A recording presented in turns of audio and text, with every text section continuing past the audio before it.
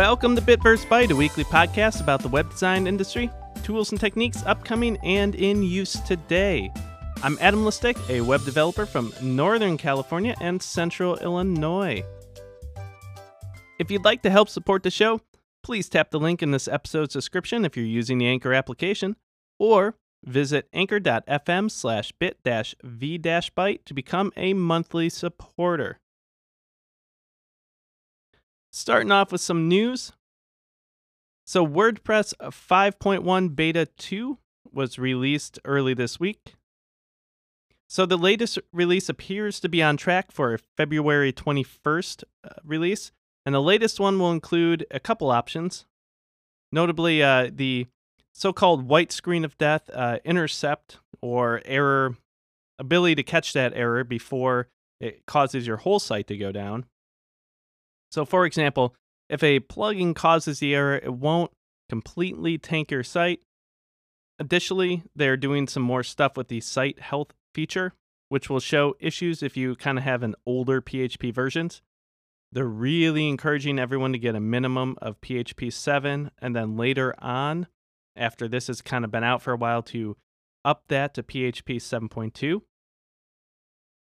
And as I'll know a little bit later on, PHP 7.3 is already out. So a real, drive to try to get everyone up to date, especially since so many hosts are still on 5.6, and that is very old and riddled with security issues. So very smart to move on and make sure you're up to date. Plus, it is so much faster with the newer versions of PHP that it is a drastic difference and well worth it. So WordPress Gutenberg Phase 2 is kind of in progress. And so it's a bit of news, but a bit of, kind of updates on what's been going on. And so with Gutenberg having been released in WordPress 5.0, they're now trying to kind of move forward with that and work on the refinement of the platform. So this is meant to kind of port all the remaining core WordPress widget blocks into Gutenberg blocks. Additionally, it's an exploration of creating kind of a quote-unquote classic block that lets you use the non-converted ones within, the Gutenberg editor. And they also want to see how to kind of use the customizer with widgets as well. Traditionally the widget screen has been its own thing. But as noted by a couple people, it's a bit tricky because the widget screen is already fully accessible, whereas the customizer is not there yet. So it's kind of been a good debate about where the best spot is.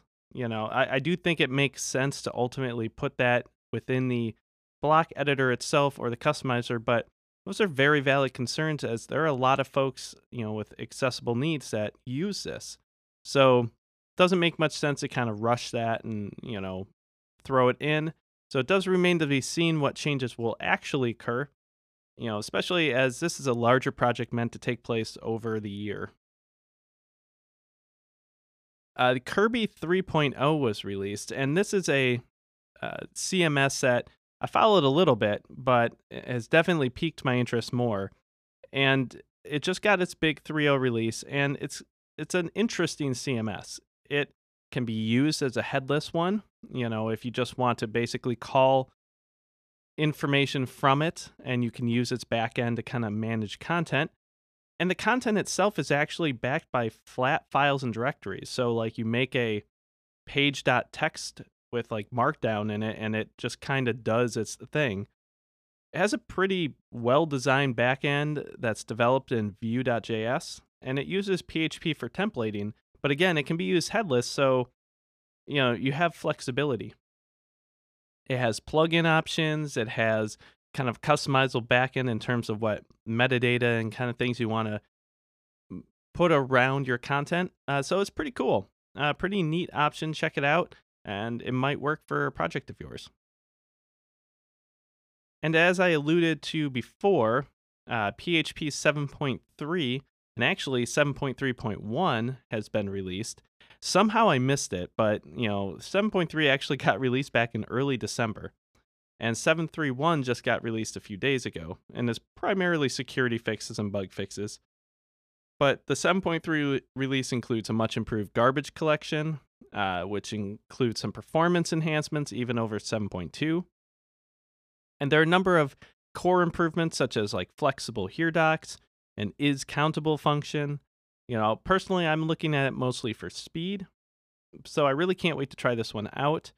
But pretty cool. I had been following 7.3 development for a while, but I somehow just missed this release, and pretty neat that it's out, and definitely want to have to get on and see how well it works.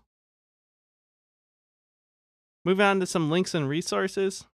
So I saw most of these on the Web Designer Depot What's New in January, I think, page. It's a great little series to follow, but I've already used several of them, so passing them along as I thought they'd be pretty useful. So literally the first three options were the ones that I looked at initially, but they turned out to work pretty well for some needs I had, which are UIBundle.com. It's just a great collection of UI resources. It's all bundled into a nice looking site. So I've been exploring and poking around this and already found a bunch of really great assets and content that I'm looking forward to using in a few sites. They also have featured this API marketplace, and I'm always looking for more APIs and things you can kind of plug together or glue together, especially since I have such a love of PowerShell and trying to make all these things kind of move together as I want. But it was a pretty cool site to find. I've located a few of these different aggregated collections over the years, but I really like how this one does searching, and when you go to an API with it, it really does make it easy to see what it offers and how to use it. So it's a pretty good little site for kind of move all that up and look around. Like just doing a search for weather brought up a ton of different APIs, so it's pretty cool. Check it out. And finally, it's a small one, but a super useful one when you need it. Promo.com had a tool that they offer called Image Resizer, but basically what it is you give it an image and it generates a ton of different images for the various social media platforms and like the ideal sizes and the aspect ratios and that kind of stuff, what you need. It's really easy, and it made getting all those right sizes in one place a heck of a lot easier than doing this individually, which I've done as well before. So it's pretty nice of Promo to kind of make this available as a resource. And although small, very handy when you need it and can definitely save you a ton of time. And finally, I kind of want to talk about the role of the web developer, especially in the context of small business. So it's something I've been thinking about for a little while now, especially with that I've been doing a lot more, like small projects with, small businesses that either are trying to fix up their current sites or develop something new. But a bit of a change from the original kind of role that I had, where when I took on a project like this, I would, kind of go through this. They either had a good sense of what, kind of content they wanted or exactly how it, might look, which is fine. Sometimes good, sometimes bad. But what I've started to see kind of moving forward is that a lot of the times my role has become less of a web developer and more of like an overall consultant. And what I mean by that is that not only is it just, how, what platform do I put on? How does it look? How does it function? And oftentimes for the small business, you don't need a lot out of it. It's mostly an informational page, oftentimes just to have that presence on there. But there are so many different things now to navigate. Back in the day, it was really just you threw up a website, maybe it was WordPress, maybe it was just straight up HTML, and you didn't have to do a lot more than that. Google might index it, but there wasn't a ton you had to do with it. Social media was nowhere near as big as playing a role in the marketing that it is now. But that's something that a lot of folks have noticed is, well, not only do I have this, but like, what do I do? Do I do social media to some degree? Do I ignore it? Do I, put, all my stuff up on Google to say like, link all the things together? What about Bing? Like, what about the other things? DuckDuckGo, for example. And what do you do with these things? For better or for worse, almost everyone just focuses on Google just because they are the, dominant force in this industry. And that has its ups and downs for sure. But, what's interesting is it's become hard to navigate this. A lot of folks aren't looking even so much as, like, what do I do for a site? Especially because, site creation tools have become more prolific and easier to use. So it is still, it's a lower entry to barrier or barrier to entry than it was before. But at the same time, there's a lot of guidance needed.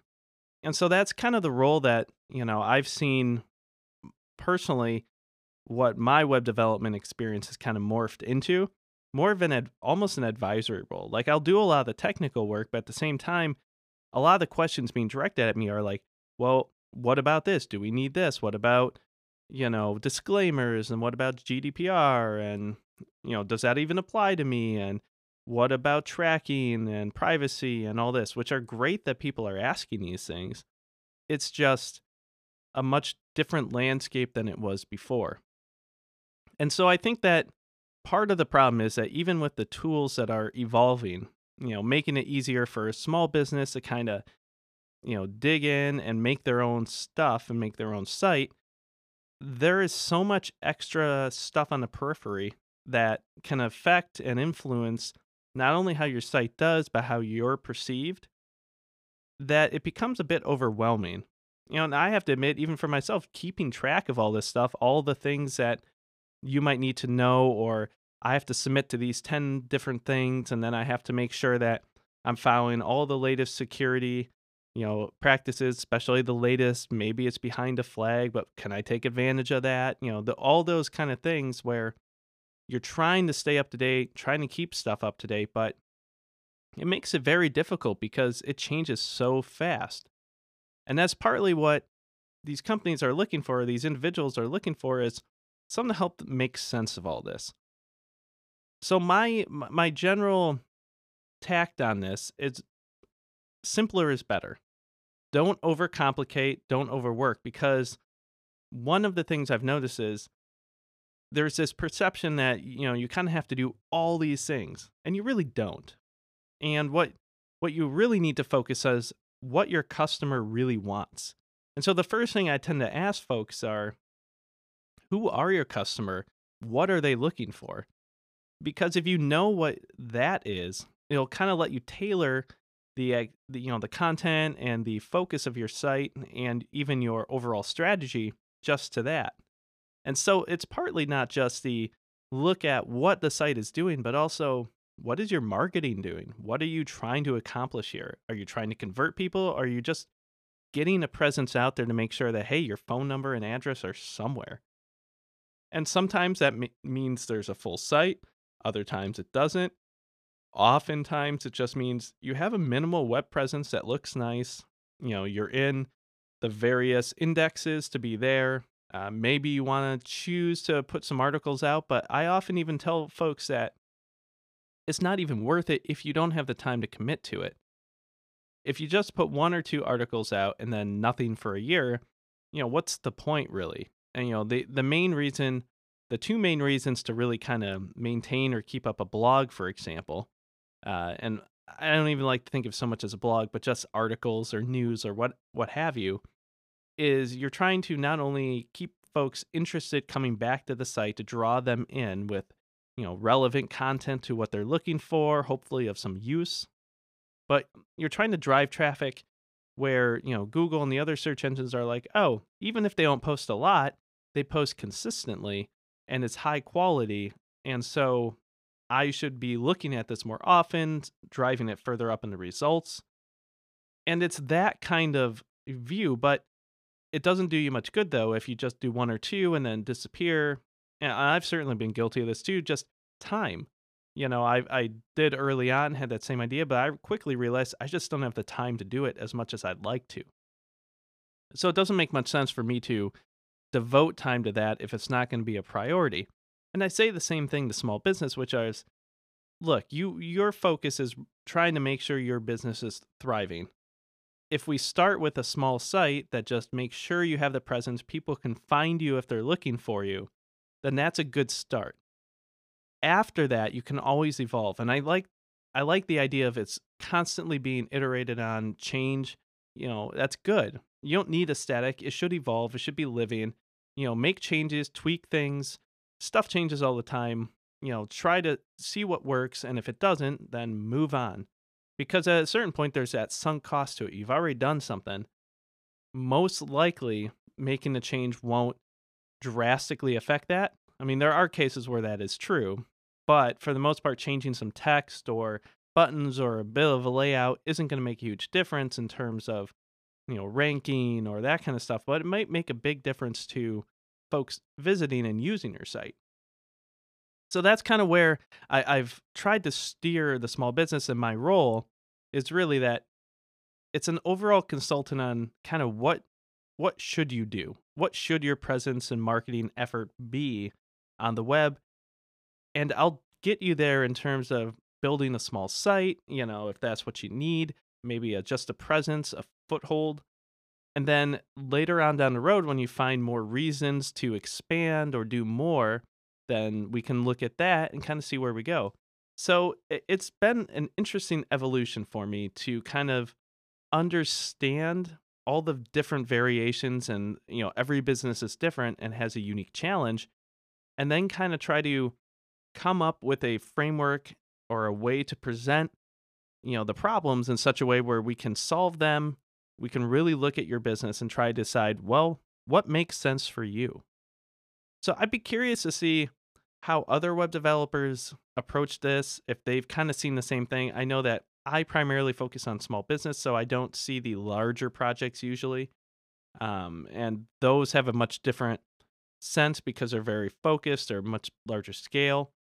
But I really like working with small business and kind of getting into what really makes sense for them.